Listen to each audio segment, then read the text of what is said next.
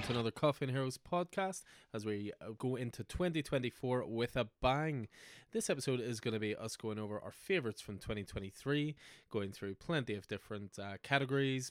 Favourite single issue, favourite ongoing, favourite original graphic novel, favourite writers, favourite publishers. We try our best to cover it all. The people covering it, of course, is myself, Alan, owner of Coffee and Heroes in Belfast, and joined as always by Mr. Keith Miller. Good evening. Happy 2024 once again. And the same to you. It's we can pretend that this is the first time we're seeing each other, and Happy New Year to you. Oh, absolutely. Happy New Year to you as well. I hope you had a good Christmas. I did have a good Christmas, and a lovely New Year. We made a point this year of going out, going to a house party. Very easy. Now, I'm in a slightly different situation than yourself. I don't have any dependents. So Bruna and I decided we weren't going to do the usual, don't like to celebrate New Year, don't like to go out, all that. And actually went out and spent some good time with some friends, some people we didn't know. I played some mad games, weird board games that I'd never heard of before, never seen before. And it was quite good.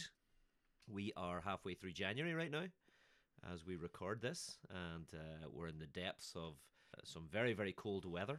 Mm-hmm. But 2024 is shaping up to be a big one. Well, the thing is, we had to wait a couple of weeks into January so that you could catch up on your pull list completely, so that you had read all of December's releases. That is true. That is true. I have been making a concerted effort towards the end of last year, just because of work, because of traveling for work and various other things, various other commitments. My reading slowed down a fair wee bit. I was doing a fair bit of TV watching, and I was on YouTube a fair bit, and there was other things taking my time, and I'd sort of slowed up a wee bit, and my pull list started gathering up. I was quite a number of, consistently, I was about 3 or 4 weeks behind, which was getting to be a real pain in the butt, because whenever you're that far behind, it's hard for you to curate your own pull list, and go, actually, I'm not enjoying this, I need to stop that, because the next issue then is out by the time I'm a considerate customer. I don't like to jump these things on you if I can help it. I don't like you to be stuck with an issue that I didn't want just because I'm not about myself enough to, I try and pick up my pull lists as regularly as I can, even if I know they're going to sit. But over Christmas, and especially over the last couple of weeks, I've just really accelerated. I'm really enjoying reading. And I know you've started a thing where you sort of note down what you read every day to try and help you with our reviews podcasts and different things. So I'm going to start doing the same thing. Just out of curiosity as well sometimes. I mean, it's interesting just seeing what your reading patterns and your reading habits are. I mean, I tend to read most of my books now on Tuesdays/Wednesdays and Sundays. I don't tend to read much Thursdays, Fridays, Saturdays. It's just interesting seeing how what your reading habits are, and yeah, it's just a good way of keeping track of absolutely everything you read as well. Yeah. So there's reading's one of those pursuits and one of those sort of pastimes that I think you feel more of an achievement when you finish something. You know what I mean? If you finish the episode of a TV show, you're just like, yeah, whatever, stick the next one. Sometimes when you finish like a couple of issues, you're like, that was a good wee reading session there. You know what I mean? You don't think like, that was a good wee TV watching session there, wasn't it? Yeah. So I totally agree. It does feel like you've accomplished something. So yeah, I'm now back. As of today, actually, I read the last issue of the week before's pull list. So that would have been January 3rd. So you're fully up to date and good to go. Yeah, 100%. So I picked up my January 17th pull list today on January the 17th, and I've just started January 10th's pull list this morning. I mean, it's actually fun. I can look across your comic room here and just see your 3 lovely little piles. Clearly, they have been divided into DC, Marvel, and Indie. Yes. Yep.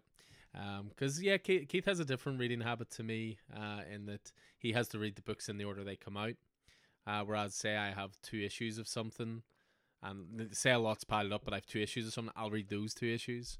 So there's little idiosyncrasies in our habits. I've been thinking about where it came from, where that habit came from, and it came from, I think, there was a time in the 90s when there was Web of Spider-Man, Amazing Spider-Man, Peter Parker Spider-Man, and Spectacular Spider-Man. Mm-hmm. They came out, so Web of Spider-Man came out on the first week of the month, Amazing on the second, Peter Parker Spider-Man on the third, and Spectacular Spider-Man on the fourth week. And then it goes back to the start of those. Absolutely. So what they would do if they were doing a 4 or 5 part, 6 part story, it would start in Web, and then Amazing, and then Peter Parker, and then Spectacular, and then and they did that an awful lot from Power and Responsibility right through the Clone Saga. So if I was reading 2 issues of Amazing back to back, wouldn't make any sense. Yeah. Because you might have part 2, but also the part 90s 6 comics. So that's, I think, where that habit has come from, that I read. Yeah, it makes sense. You know, so it's yeah. I've just never any guilt if like I still have 5 issues from the previous week and a new stack arrives and I go, oh, I can't wait to read that. I don't think I could read those other 5 first. I'm like, I'll get to them. It'll be fine. Yeah, and I mean, likewise, I mean, for me, delayed gratification is a thing. So I know what books I'm looking forward to reading most. Yeah. I mean, Cobra Commander is right top of that pile. But whenever I organise my books, it doesn't necessarily mean that'll be at the top of the pile. Yeah. It just might be at the bottom. It depends on the might be the way you want to finish the week off. It's not even that. It's not. I'll shuffle the books within Marvel, within DC, and within Indie, and then depending on what numbers there are, I usually try and make sure I'm not reading 2 Marvels together or 2 DCs together or 2 Indies together. So I'm the opposite. I read all my DC books first, and then I read all my Marvel books, and then I read all my Indie books. I don't, and so Cobra Commander might end up halfway or 2/3 down that pile, but I'll still look forward to getting to it. For me, my reading habit, I tend to, I'll have my pull list that I'm reading from that week beside my bed, and usually whenever I go down for breakfast in the morning, I usually try not to rush my morning. So if I'm starting work at 9 o'clock, get up at sort of quarter to 8, have a shower, get dressed, and then take a pile of 5 comic books. So 5 is my number. Mm-hmm. So I'll take 5 comic books and head downstairs, and whenever I finish the top 2, I'll go back, put them in the red pile, and put 2 more in the bottom from the top of the pull list. So always in stacks of 5. Absolutely. And who says us comic readers and collectors are OCD? Who says it? I mean, we both talked about it a little bit as well, that certainly towards the end of 2023 and coming into 2024, we were sort of going to try and make this concerted effort just to trim them down just a little bit. We were very much both going through a period where, because you were always following creators, you were picking up everything they did. If there was franchises that were coming in that we were fans of, be it nostalgia like Masters Universe or Transformers or whatever, we were picking it up. If the book featured Batman in it, I was picking it up. If a book had Spider-Man in it, you were probably picking it up. The X titles were big, and et cetera, et cetera, et cetera. But, we were certainly trying to make a concerted effort towards the end of the year, but we still managed to hit over 4 figures each for the year. That's right, people. 4 figures of single issues. And that does not include omnibus collections. That does not include graphic novels. That does not include even issues from the past, if we were putting together runs or anything like that. In terms of new single issue releases, we both hit 4 figures. But, I think that's just a testament to the range, the diversity, and the quality of comics at the moment. That's the thing. There's times where you'll pick one off the rack and go, should I? Oh, fine, I'll do it. You know what I mean? It's very seldom you would put them back. You would only add to that pile. And I do really believe at the moment, whether it's DC, it's Marvel, or it's indie comics, there's really something for everyone at the moment. And that's what we see, certainly because, pull list wise, we have a good 200 plus. And everybody's pull lists are so different. It's really intriguing to me that I look at some people's pull lists and go, how can you not be reading this? But then they might be reading something I haven't even heard of. So it's an interesting thing. But we'll certainly get to our numbers in a little second for 2023. But certainly from my point of view, in terms of my reading habits and everything, so there were all those single issues, of course, but I really have been working on my omnibuses over the year.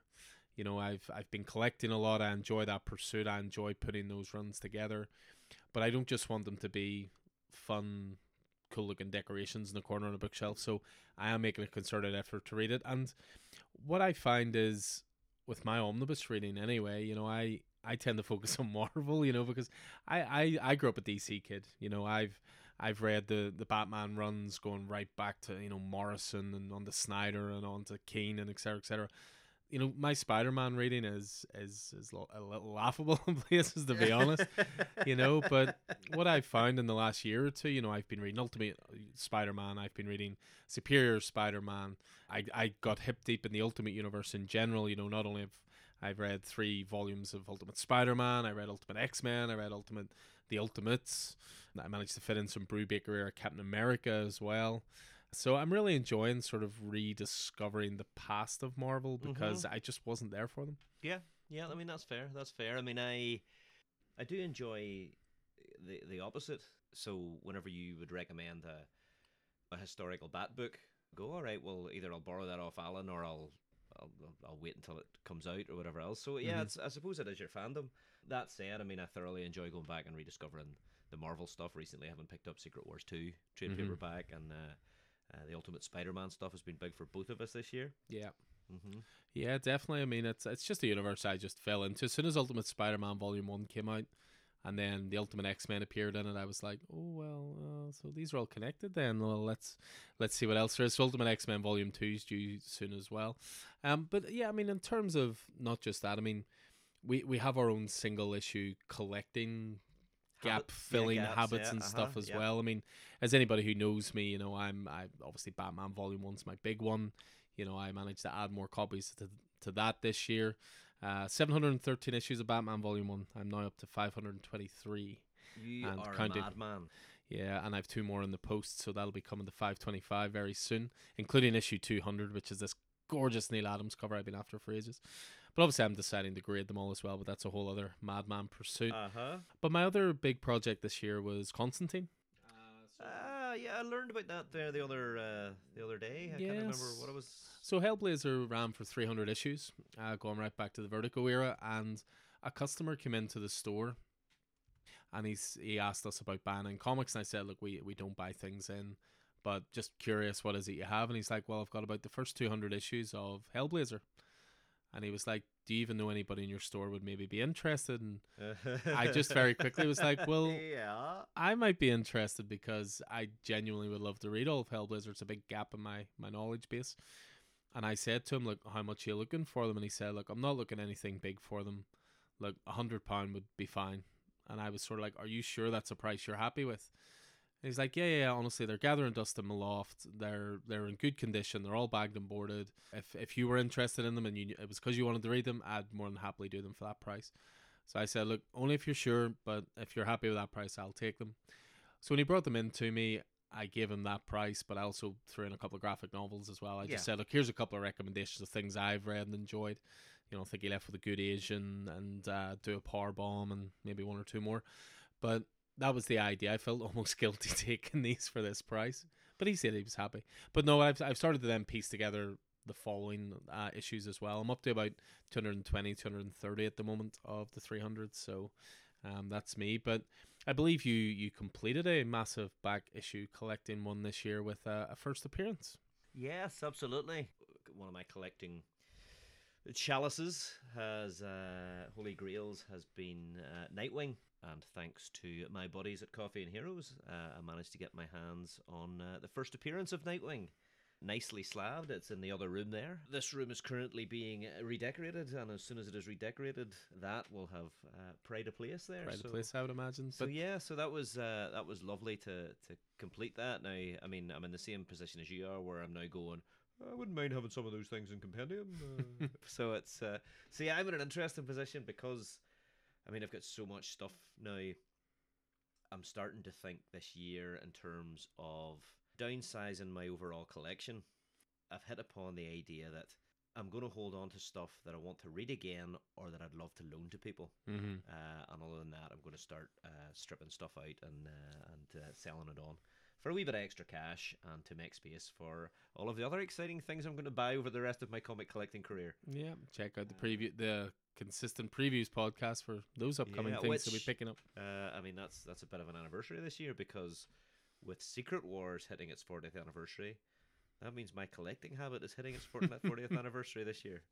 Yeah, I did quite enjoy the story of you saying you were in the store today and Marvel are doing this celebration event for 40 years of Secret Wars by doing an issue a month for the whole year of 2024. So issue 1 comes out in January, issue 2 in February, etc., etc.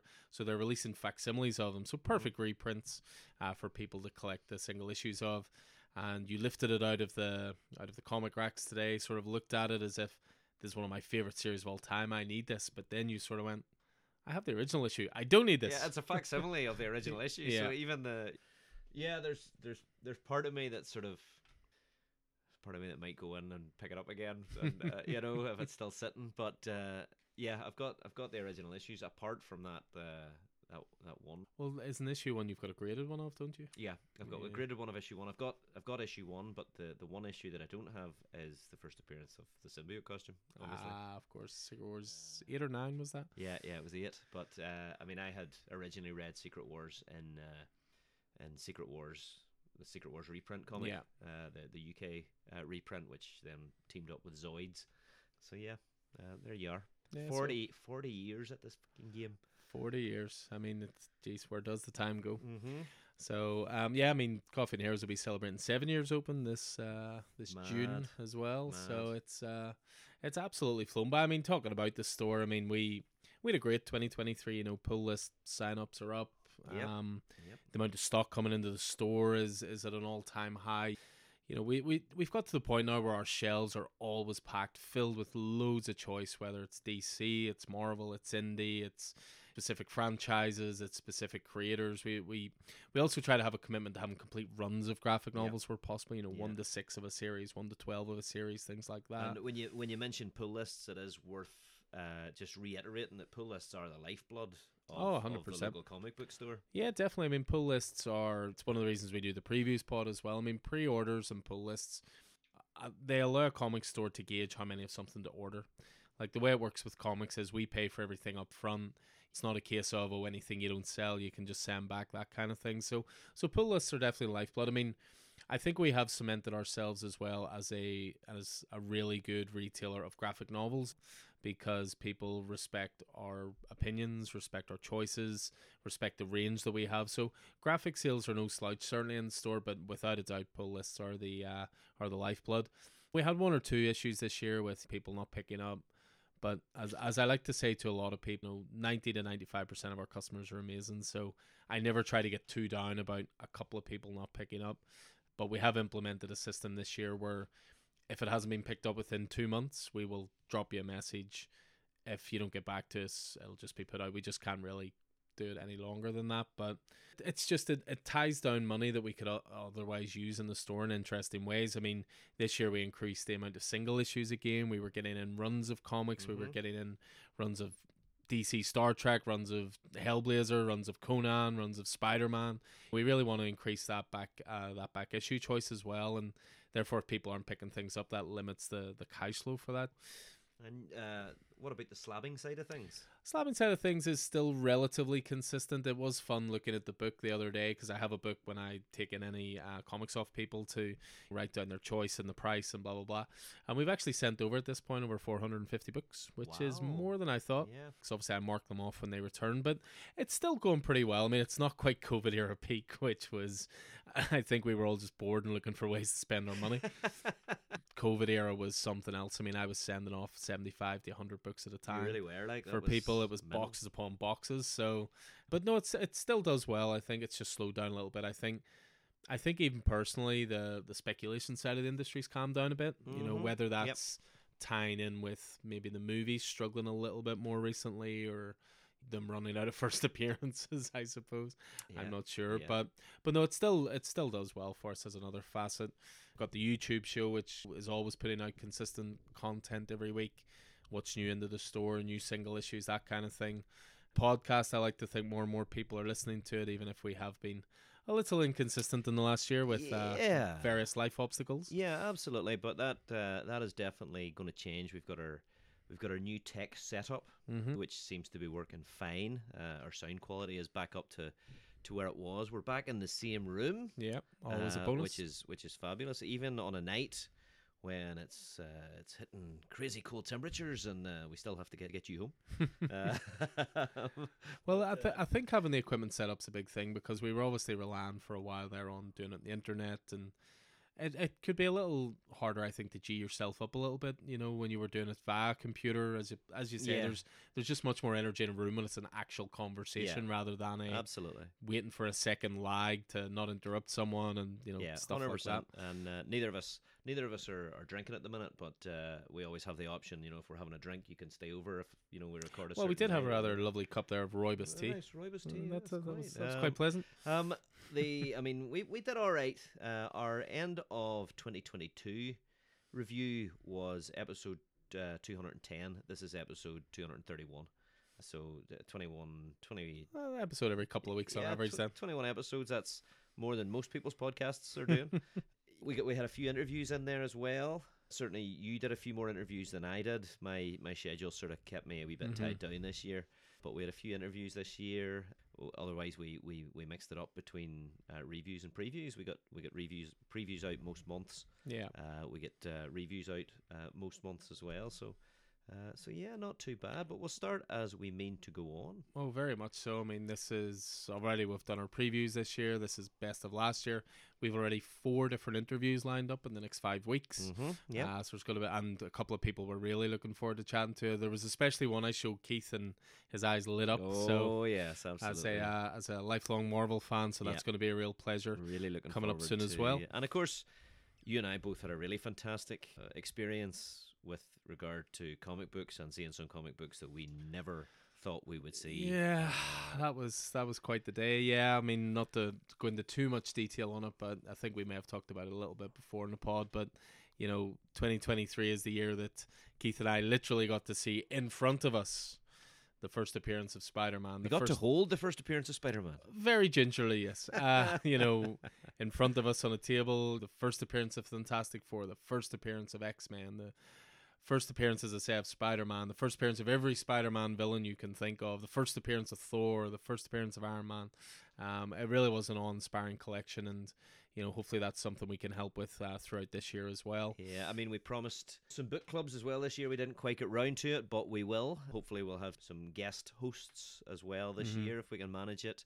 Maybe a few more jumping on points. Yeah. Which are starting points. Which is great, actually, because when Keith first did his first starting point, which was Spider-Man, he was like, guys, this is what you should read. So, Ultimate Spider-Man, it's amazing. At the time, I was like, Keith, this is impossible to get. Damn you. And now we're finally caught up 4 or 5 years later. Absolutely. And yeah, I gotta say, your YouTube show, I always really enjoy it.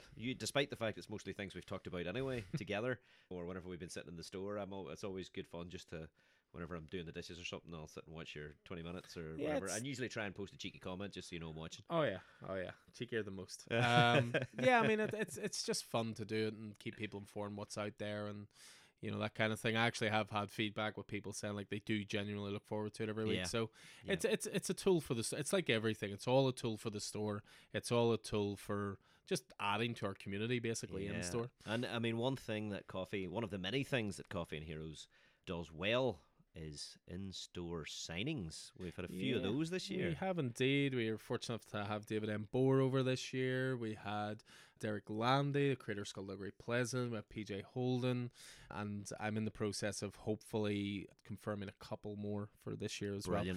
We always try and do some around June time. We like to try and do it around our anniversary, but when it comes to comic creators, sometimes their schedules are just so all over the place. Comic Cons in America and Europe and whatever. But yeah, definitely keep an eye on the social medias and all the assorted places, and we'll certainly keep you informed of any upcoming signings. But yeah, I have 1 or 2 in the pipeline. And I mean, this year we didn't get to Thought Bubble last year, but the hope would be to get this year. Now I don't know if I'll get this year. Obviously, I've got a wedding to attend in August. Well, Thought Bubble's the kind of one I'm even considering exhibiting at. Which I think would be really cool. I mean, I've always wanted to spread the brand. It's a horrible word, but spread the awareness of the store is probably a better way to put it. A little bit more, and we've got relationships with a lot of the creators that go to Thought Bubble, and there's not a lot of opportunity in Northern Ireland for that kind of spreading of awareness of the store, because the Comic Cons over here tend to be more pop culture cons. I get asked all the time why we didn't exhibit at the last one, and 90% of that crowd was Vampire Diaries fans, and they're not going to buy a comic book off you. Whereas if you go to somewhere like Thought Bubble, that's people genuinely would be interested, because we're adding more and more to the website as well. We're trying to get that side of the business going a little bit more. We obviously primarily focus on the store, but it's nice to have that as an extra source for the store as well. I mean, I think you're unfair to yourself whenever you talk about or you don't talk about a brand, because at the end of the day, you've got the store, we've got the podcast, you've got the YouTube channel, you've got the hoodies, you've got the baseball caps, you've got the mugs. That's making my words sound hollow when I say brand's a horrible word. I know what you mean. I think brands, the only reason I don't like to use the word brand is because to me brand is very faceless. I know, I totally get you, but but what you're doing isn't, because everything is designed to drive towards the core thing, which is the store, and even more than the store, it's the community. That's fair. So I think you're all right to talk about your brand. Well, that's fair. Well, as I say, 2023 was a really good year for the store, so hopefully we build upon that with 2024 as well. And if the first few weeks are anything to go by, there's new customers walking into the store every day, so that can only be a good thing. So how about we move away from all of this and we talk some 2023 comics now? Yes, We sir. did promise you some totals. Keith does have me beat. He does have me beat. But Yeah. I'm not going to cry because my totals are more than respectable. So for the entire year of 2023, 1,018 single issues. Now, a little bit of a breakdown. Pretty much a third of those were DC, 365 DC titles. A quarter of them were Marvel, 255. And 4/10 is the closest I can say here, is 398 were indie. So indie was my number one source for comics this year. That obviously indie includes Image, Boom Studios, Dark Horse, AWA, whatever. And I have to say that partly surprised me, but I'll maybe talk about why a little more when we get to our favorite publishers of the year. Sweet. Sounds good. You're right. I am a little ahead of you. I'm ashamed to be so. So I'm sitting at 1,083 individual issues for the year. You need to say that slightly lower. Keith Brona might hear. That is true. Vicky's not here. We're recording it. They can both listen at any time. So I've got 65 more issues than you, and that definitely comes on the Marvel side of things. So I'm sitting, just to do it in the same order as you did, I'm sitting with 238 DC, which is probably maybe a third less than you. I mean, there's some great DC titles out there, but I would definitely, whenever it comes to cutting, I would definitely cut DC titles quicker than I would Marvel or Image. Probably because of that lack of historical. But still, probably more DC titles than your average comic collector is buying in every. Yeah, I mean given that's on average 5 a week. Exactly. You know. About a half of my total is Marvel, so that's 489 Marvel. 489 Marvel, almost double the amount of books I read. I put it down to X-Men. Simple as that. I know you do. And I don't know if I necessarily agree with the. Well, maybe earlier in the year I would have agreed with the X-Men comment, but certainly now X-Men has squished down its line as we move towards the end of the Krakoan era. But I mean, there's a lot of books. And I tend to pick up a fair few of them. You pick up a fair few of them too, but yeah, there's some crossover. And on the plus side, I pick up more Marvel books than you pick up DC books. That is also true. Just about. That is also true. And then I have 356 indie books, so behind you by about 30, 40, 42, I think. So we're both fairly tight on the old indie. Yeah, very much. And I didn't look at the omnibuses, the compendiums, the trade paperbacks, and the original graphic novels that I've picked up this year. I know there's been a few Brubaker Phillips releases and a few other trade paperbacks and compendiums that I've picked up. I think I've probably picked up more compendiums this year than any other year.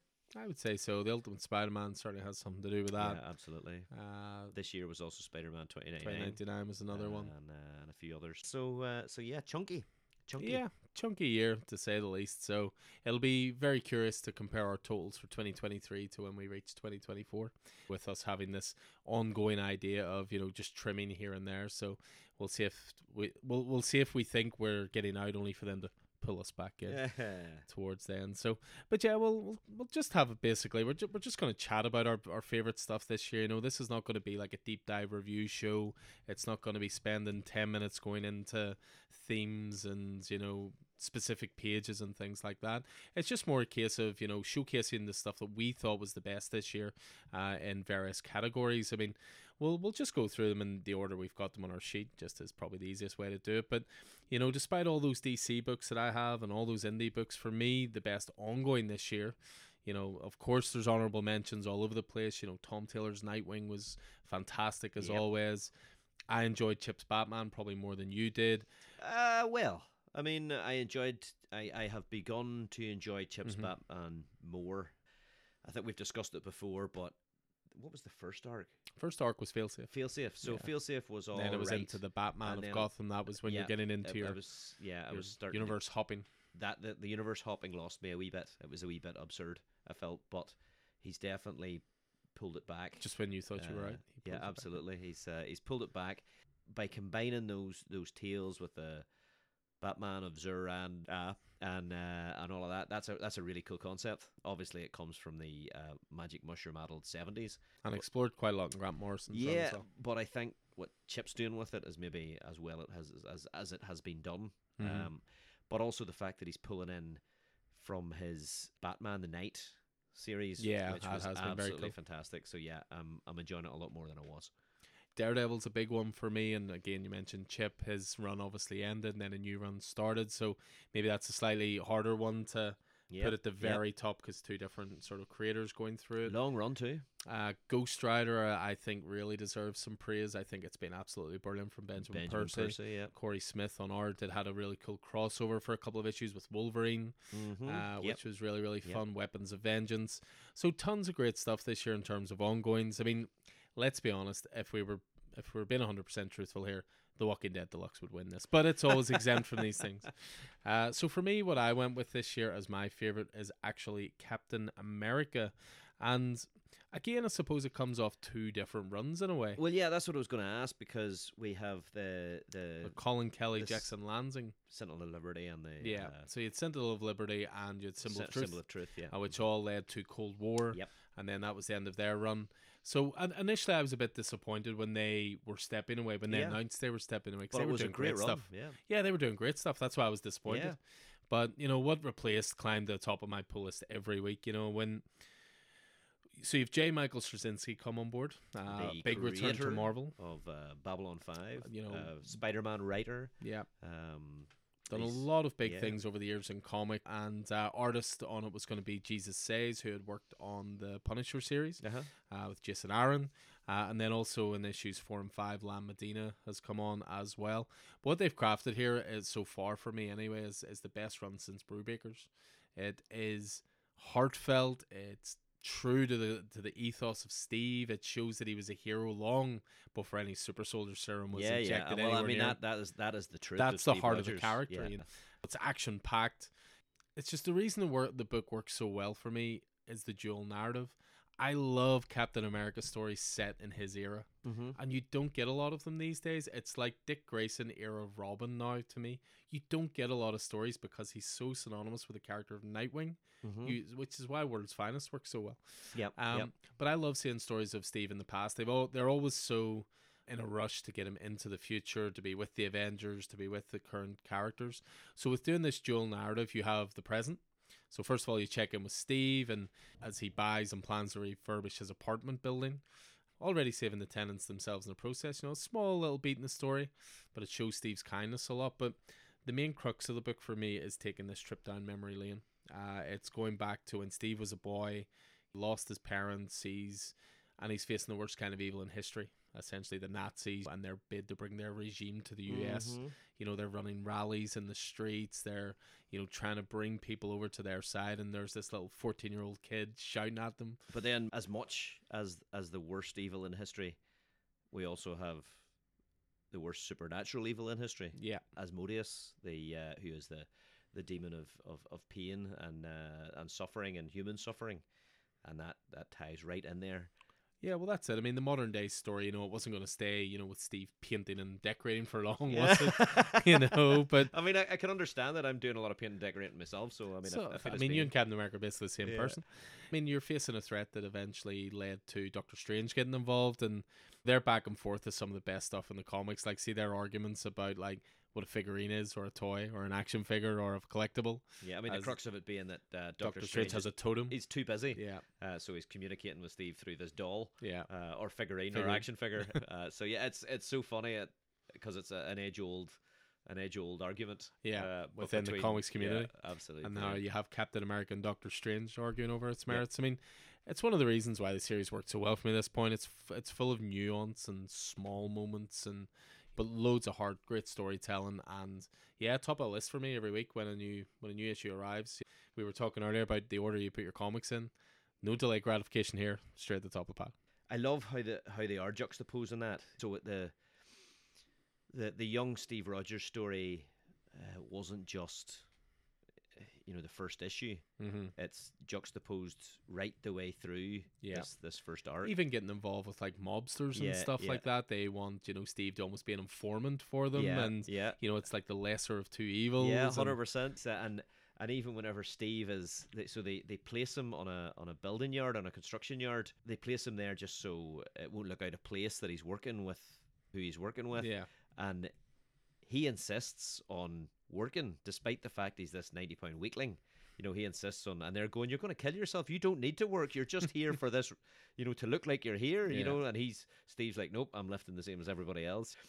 I think it was issue 3 or 4. It was a couple of weeks ago. He's fighting Asmodeus, the demon, who is in the body of a serial killer, and he knows he can't beat him. He knows. So we go through Steve's assessment of how he quickly, after decades of fighting villains, has this level system of what are we looking at here? Is it someone who can fight? Is it someone with supernatural powers? Is it someone who is way above me, level 4, whatever it is? And so Steve quickly assesses this, realizes that he cannot win with regard to physical power or whatever else, that he needs help. We go through this whole thinking process, and then how he gets out of it is knowing the abilities of his shield, his vibranium adamantium shield.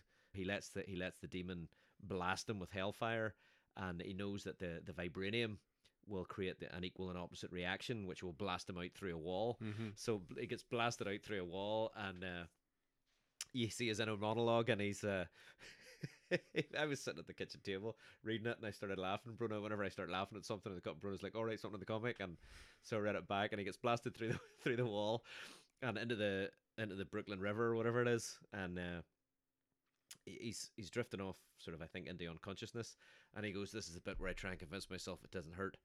Liar, liar, pants on fire. Oh, actually, I think they are." Ow. It's just some cool dialogue, and you're really getting to know Steve, but also the fact that Straczynski, and this is, I mean, as a Marvelite, this key to what goes on is continuity for me. Mm-hmm. The fact that Straczynski is including Sharon Carter, who is now as of the end of Cold War, the new Destroyer, and all of that sort of stuff. So that continuity stuff is really important, but also that human side of Steve in the modern day, bringing in Misty Knight as well. Yeah, just that personal side of Steve. Whenever he's working on he bought the apartment building. We bit Hawkeye. Bought the apartment building that his mother. No Tracksuit Mafia just yet. No, though they appear in Gang War in Amazing Spider-Man. Yeah, bro. But the fact that he's bought the apartment building that his mum raised him in, out of respect for his mum, and to stop bastard landlords from selling it out from the people who are living in it. Yeah, or trying to jack up their rent so they have to move out and stuff. So it's got its finger on the modern pulse as well. Just such a good book. Yeah, totally. Yeah, I mean, it's 5 issues deep so far. Trade paperback's due out at the end of February / start of March. So if you're more of a trade waiter, definitely recommend picking that up. But single issues shouldn't be too hard to source at this point. I think we have most of them in the stores. So yeah, that was my favorite ongoing of 2023. What was yours? As you mentioned, it was a hard choice. There's a lot of stuff that could have easily risen to the top. I never stopped talking about Jed MacKay's Doctor Strange. Absolutely phenomenal book, beautifully drawn, and the general Strange storyline, that whole storyline has been absolutely phenomenal. Conan the Barbarian from Titan, Jim Zub's Conan, we're both really enjoying. I'm really enjoying Brian Hill's Blade series as well. You're on that as well, aren't you? Yeah. So really fantastic. Blade series are very few and far between. You need to jump on them when you can. They're like Ghost Rider series. You absolutely do. And that's another one, Ghost Rider. Kellyanne Lansing's Guardians of the Galaxy. Some absolutely phenomenal stuff. And Immortal Thor could have been there, but Tom King's Wonder Woman, absolutely phenomenal. Yeah, more on that later. But the series that took it from me, and like yours, it runs across a couple of volumes, has to be Rainbow Rowell's She-Hulk and the Sensational She-Hulk, which is just relaunched as a continuing series. So it's a book with more heart than any other book I think any other publisher's releasing. So Jen Walters is She-Hulk. It's bouncing off the back of She-Hulk Attorney at Law. You know, the Disney Plus series, which was variously received. Some people liked it, some people didn't. I liked most of it. Yeah, I thought it was fun, just disposable. Yeah, She-Hulk's had some great runs in comics. Dan Slott's is one of them. This is just right up there. It's kind of a mature book, which are kind of a wee bit few and far between, I suppose, at Marvel. It deals with relationships, whether that's between She-Hulk and Jack of Hearts, or whether it's between She-Hulk's boss and Andy the Awesome Android. I mean, the world is very much a better place because She-Hulk has an ongoing series, and an ongoing series specifically written by this writer and drawn by Andres Jonolette. The original She-Hulk series wrapped up earlier this year, same creative team, but and the thing about it is the creators' love for the work, for the character, absolutely shines through in their work. It has more of a not soap operatic feel, but more of a slice of life feel than any other superhero book around. And you've got these superhero books have got, you know, these world shattering, everything will change, universe changing stakes, and She-Hulk and the sensational She-Hulk is not that. It's celebration because, you know, Jack of Hearts, who absorbs radiation, has figured out how he can touch Jen, his girlfriend, without absorbing all her gamma or making her into the Savage She-Hulk. It's Ben Grimm coming along to She-Hulk's punch club that she set up in order that her and other heroes and villains who are as powerful as her, they can have a go at each other knowing they're not going to hurt each other. It's all of this stuff. It's the conversations that they have with each other. It is that cozy couch and all of the different characters that are going along in the background. Very light-hearted. It's just a beautiful series. We've had appearances of Bruce Banner, Captain Marvel, say Jack of Hearts. It's one of those books that is pitched in such a way that you would not be no hero or villain would be out of place appearing in it. If Thanos appeared, it wouldn't surprise you, but it would fit. It would fit because Rainbow Rowell is just such an invested writer. Just a fantastic series. The original series, the first series ran, I think, was it 13 issues? Yeah, it was 12 or 13, 12 or 13, I think. And the sensational She-Hulk is right in, and of course you've noticed the covers. Yeah, Jen Bartel the whole way through. The covers have been great. They're colourful. They're they're just very eye catching, for lack of a better term. Yeah. So, I mean, for me, it's just every time an issue of She-Hulk is released, I'm really looking forward to reading it. I'm looking forward to the action in it, because there is action in it. I'm looking forward to the slice of life stuff in it. I'm looking forward to seeing who the guest stars might be. And I really care about Jen. I really care about her. What a beautiful character. It's great seeing her in the current issues of Amazing Spider-Man as drawn by John Romita Jr. She's very much on Peter's side, and then the lawyer stuff comes out. So she's a great character. She's a phenomenal character. And the last issue, Sensational She-Hulk, where Philip Kennedy Johnston's Incredible Hulk turned up, and we had a bit of a cousin-to-cousin conversation. Was very, very entertaining. I can't believe you haven't read it. I think you should. But She-Hulk and the Sensational She-Hulk by Rainbow Rowell is my ongoing series of 2023. So best ongoing is a clean sweep for Marvel for 2023 with Captain America and She-Hulk. So we'll move away from there and on to best miniseries. And this was a bit of a tough one to look at, actually, because what's the criteria here? Do the miniseries have to have ended? Do they just have to have started? Some of my favourite ones this year hadn't fully ended by the time 2023 came to a close. I mean, one of those was definitely Chris Condon and Jacob Phillips' Enfield Gang Massacre, which was, of course, a spin-off / prequel to their amazing That Texas Blood. And the last issue of it actually came out today, Wednesday, 17th of January. So it didn't technically finish in 2023, but it definitely kicked off with a bang in that year.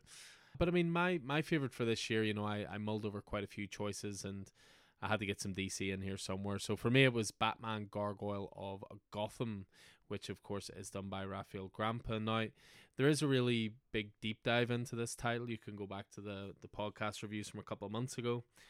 The cliff notes are, I mean, this is what Black Label was made for. Completely standalone. It's a dark, bleak, and ominous tone. It's a creator who is maybe a little outside of the box with Rafael Grampa, as opposed to, you know, your more stalwart DC creators, and they've just been left alone to completely do what they want, writing and drawing one of the best series in years. And whisper it quietly, it may be the best Batman book around at the moment.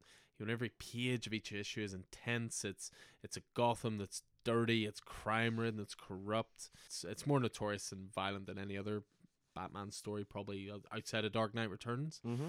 Have villains who are influenced by 1930s cartoons. You have a Bruce Wayne who is so driven to be Batman that he wants to kill off Bruce Wayne. You've got Alfred there as his conscience, telling him why that's not the way to go. It looks gorgeous. The art is incredible. The art is right up there with the best art of the year. Those not familiar with Rafael Grampa's work, they'll be amazed at just how good it is. Mm-hmm.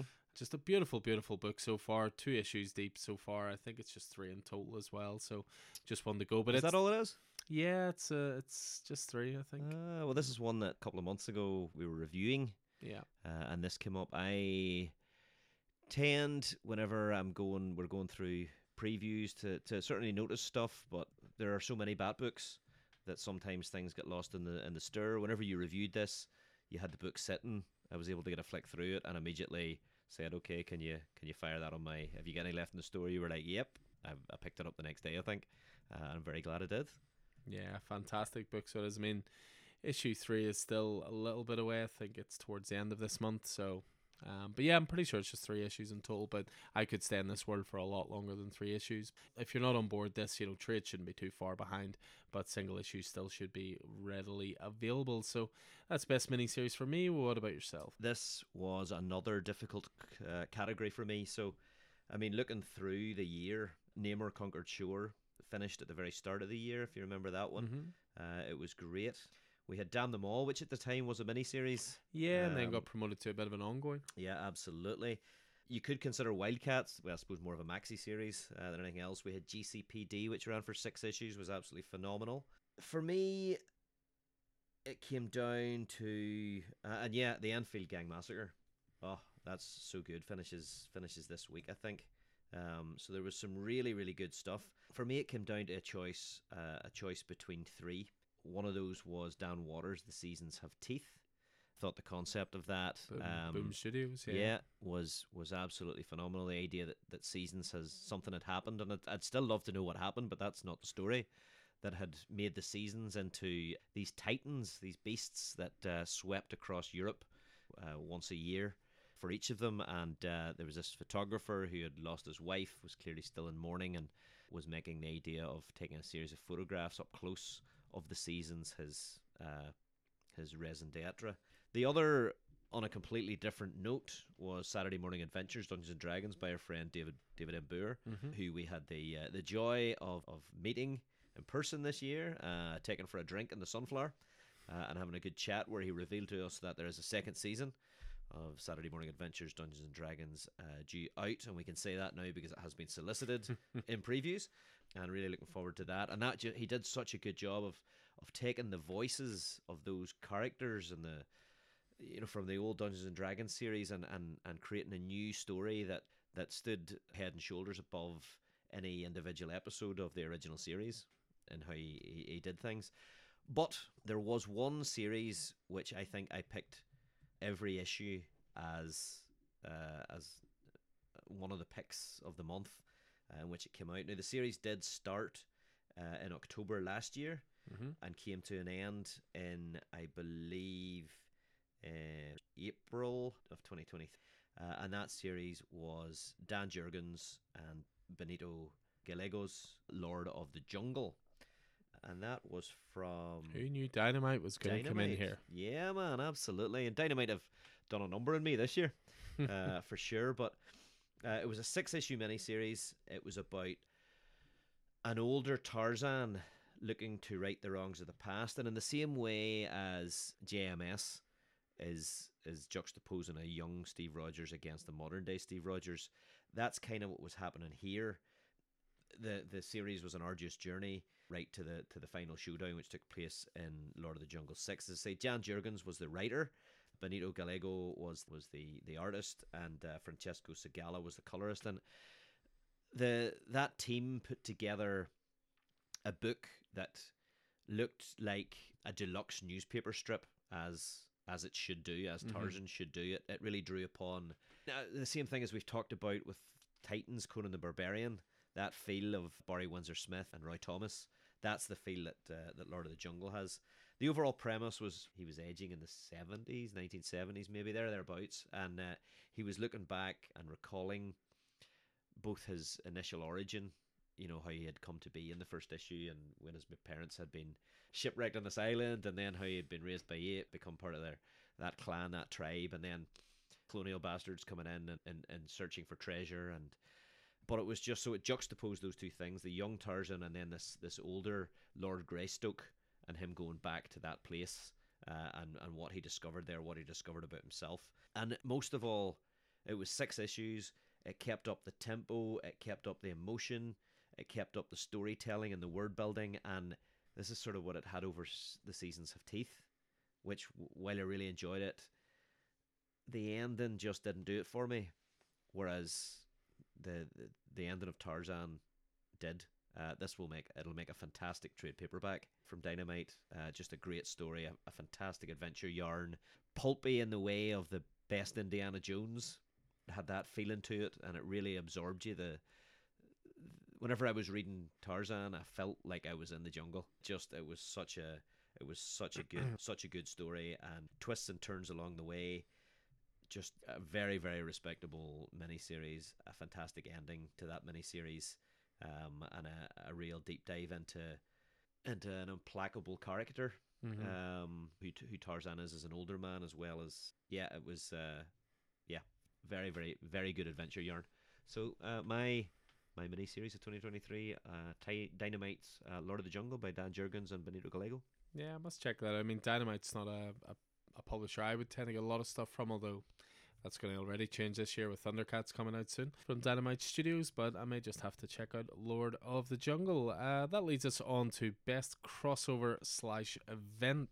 I know I sort of jumped this one on you at the last minute. You did. And I must say it took me a little while to come to what I decided on, but it really should have been so obvious from the start. Well, yeah, I mean, whenever we say crossover or event, the reason I put those two together is because, an event could be a multi-issue event series like Beast World that isn't quite a mini-series, but it's an event. Yeah. Or like Gang War is an event, but it's also a crossover. Because it's going in between the individual titles. Multiple different titles, multiple but issues. But all connecting together into the same. Exactly. And when I sort of came down to that summation of it, that's when it was so obvious to me what, for me, was the best crossover / event of the year. And that has to be the beginning of the Energon universe, which of course is being done through Image Skybound, Robert Kirkman's imprint at Image Comics. And yeah, in traditional Robert Kirkman style, he did everything he could to keep this a secret up until about 2 days before Void Rivals #1 launched. Chris, who part runs the store for me, he can't help himself. He falls down Reddit rabbit holes and message boards and all sorts. Decided to have it spoiled for himself. But in fairness to him, he did say to me that I should probably read Void Rivals 1 as quickly as possible, because there was even spoiler posters in our delivery for it. Okay. So in a sense, his need to have it spoiled saved me from it getting spoiled. Well, I mean, and then there's myself, who's the other end of the spectrum, who's just absolutely ignorant to Reddit and all of these things, and managed to go, I think, an entire, was it 2 weeks? Yeah. Without learning exactly what was going on. Well, on. that's it. You were a little behind in your pulls, and I think I must have asked you 3 or 4 times, have you read Void Rivals yet? So Void Rivals, for those who don't know, was this space set adventure title from the Oblivion Song team of Robert Kirkman and Lorenzo De Felici. And they basically launched this title. It was to do with 2 warring factions. Pilots from each crash landed on this planet, and even though they were sworn enemies, they would have to work together to get off said planet. Classic enemy mine. Indeed. And they started to explore that planet, and they came across... What did they come across? Well, they're trying to find technology to help rebuild their ship. and they come across this half buried piece of technology, and they realize that if they can power it, it might help them along. So of course they drag some batteries over to some power sources over and connect it up, and then we hear and you literally hear it off the page. Immortal sound, the and it was of course a Transformers, showing that this was taking place in the same universe as the Transformers. And not only that, it was not just a Transformer, it was a Decepticon. Not only was it a Decepticon, it was Jetfire, who, if you're a wee bit more familiar with the Transformers universe, you were like, it's Jetfire. Jetfire has his own specific history in the Gen 1 universe as well. And it was so funny because he was there for about 3 panels and then went, how long have I been here? Oh my God, and flew off. Well, that was the cool thing. I mean, Void Rivals in itself is just a really good title. It is. Despite what it was being used as a launching pad for. And yeah, I mean, this just got everybody so excited so quickly. So basically, Transformers used to be under IDW stewardship, as did G.I. Joe. And IDW... both were previously under Marvel. Indeed. I believe even DC had a run with G.I. Joe at one point. I think there was someone else in there as well, yeah. But the Energon universe was basically going to bring all these universes together. So you were going to have Void Rivals, you were going to have Transformers #1, you were going to have Duke from G.I. Joe being in this universe, you were going to have Cobra Commander, G.I. Joe to a lesser extent, not fully integrated yet because it's still finishing off Larry Hama storylines. Well, but there's definitely some Cobra Commander stuff in there. The trick was the announcement on the back page that yes, this is the welcome to the Energon universe. This is what I've got. This is Robert Kirkman, super fan, super playing with comics, and they announced Transformers, Duke, and Cobra Commander, and God knows what else is to come. But you have to be careful because Image Skybound also have G.I. Joe, A Real American Hero, which is Larry Hama's original 300 issue deep run on G.I. Joe. That they're going to continue that, but that is not part of the Energon universe. So Duke and Cobra Commander are separate. A Real American Hero just happens to be they republished issue 300 and have gone on now with issue 301 and 302. So yeah, it was weird though how they first did it though, because it was the 300 and then a massive first, so 300 and first issue. Exactly. So they're obviously trying to pull new readers in, and it was a very fast-paced introduction to it, which we're slightly lost with at certain places if you maybe hadn't read the previous couple of issues. But that A Real American Hero, that's not Energon. Yeah, but the Energon universe, you've got your Void Rivals, Transformers launched with none other than Daniel Warren Johnson launching the title, both writing and drawing. You know, Duke, Joshua Williamson was coming in, of course, had been at DC for so many years, coming in for these books as well. So the Energon universe, it's got off to a great start so far. Duke #1 was awesome. Transformers, it hits all the feels, it has all the nostalgia, has great action, amazing art, and loads of wrestling moves. How could you not love it? And then Void Rivals, as I say, is a strong title on its own anyway. But yeah, as Keith says, I mean, who knows what other titles are going to come down the pipeline for this as well. Cobra Commander #1 launched this week. Neither of us have delved into that just yet. But yeah, really exciting times for it. I'm not the biggest Transformers guy, but any week an issue of Transformers comes out, it's just like, it's going to be a good week. Yeah, I mean, you're definitely getting something out of it that you're supposed to get out of it. It is. He's doing a more mature take on the original Gen 1 stuff from the cartoon. I'm absolutely there for it. It's so good. It is it's just elevated slightly. And then Transformers, well, you get that in the same way as Void Rivals had that appearance at Jetfire that sparked everybody, and then Void Rivals has kept going as a fantastic book. We had Transformers, which there's a few panels that sparked the entrance of Duke. And then that spun into Duke's first issue with his PTSD as a result of what happened in that issue. Yeah. And what he'd seen. And, I mean, I'm quite sure Cobra Commander will be... So, just knitting these things together fantastically in the way that Robert Kirkman can, and then trusting people like Daniel Warren Johnson or Joshua Williamson on Cobra Commander. Just fantastic. Wouldn't have been... it was whenever I was talking about crossovers and events, that was left of field for me. I wouldn't have thought that. But there you go. Good choice. Great choice.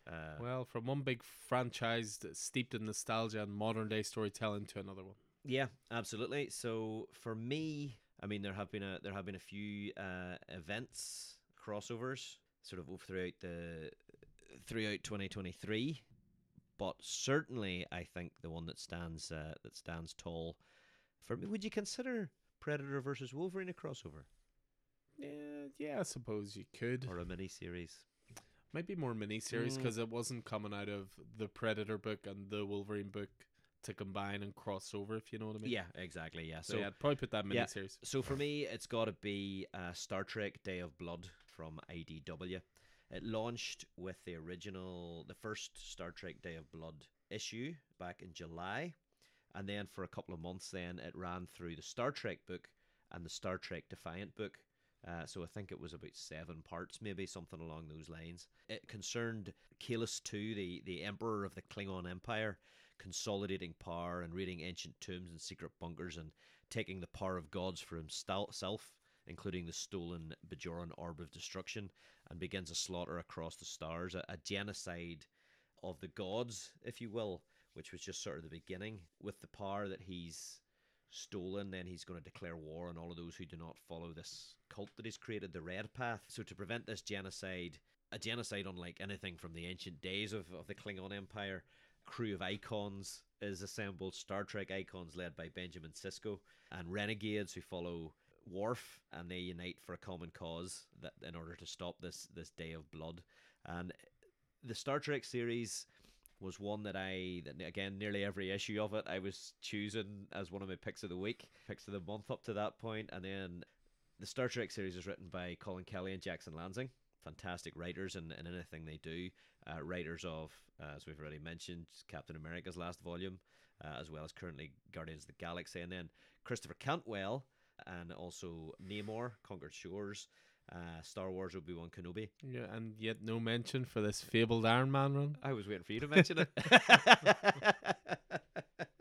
And the artist was Ramon Rosales from Star Wars and the Astonishing Ant-Man, and it was just perfectly pitched. We have these two crews. So we have Sisko's crew of Star Trek legends from various points in time, and we have Worf's crew of renegades from various points of time. And throughout Day of Blood, the two crews crossed over and split off into different factions, and there was just great action, just adding stuff to the Star Trek universe. It was so good, really enjoyable. Again, going to make a great trade paperback, but yeah, it just drew upon some of the best elements of Star Trek, including father-son stuff, which was mirrored. So you have Benjamin Sisko, who at the end of DS9 went off to become the emissary to the Prophets, but left his son Jake behind in Deep Space Nine, a kid who had lost his mother 7 years ago, who had grown into a fine young man, but didn't need to be losing his father to a bunch of gods. So it dealt with that, but also then father-son stuff with Worf and Alexander. So throughout Star Trek The Next Generation, Worf's son, whose mother had also passed away, came to live with Worf on the ship, and Worf tried to raise him to be a Klingon, but he was half Klingon, and Worf was just a terrible dad for the most part. So there's a lot of father-son stuff because Alexander has joined this Red Path, and yeah, just some great stuff, some great character moments. I mean, I suppose from an artistic point of view, you'd call it character acting, because what this series has done well is model the characters from the show. You know, sometimes you see adaptations that you're like, that does not looks a bit off. Yeah, this is not that case, but also added new characters and taking characters from other places, including what do you call it, Star Trek Lower Decks, the animated series, and brought them in here in a more serious fashion. So it was just a great crossover, well worth picking up and trade. I'm glad I picked it up as I did. That was one that, again, you wanted to make sure you were reading the right parts. So I couldn't have read Star Trek 5, 6, and 7 together because I needed to read Defiant in between to get the next part of the crossover. So Syndication. So my favorite crossover or event from 2023, Star Trek Day of Blood. Thanks for joining myself and Alan on the Coffee and Heroes podcast for the first part of our foray through our favorite comics of 2023. We'll be back to you very soon with the best of all of the rest.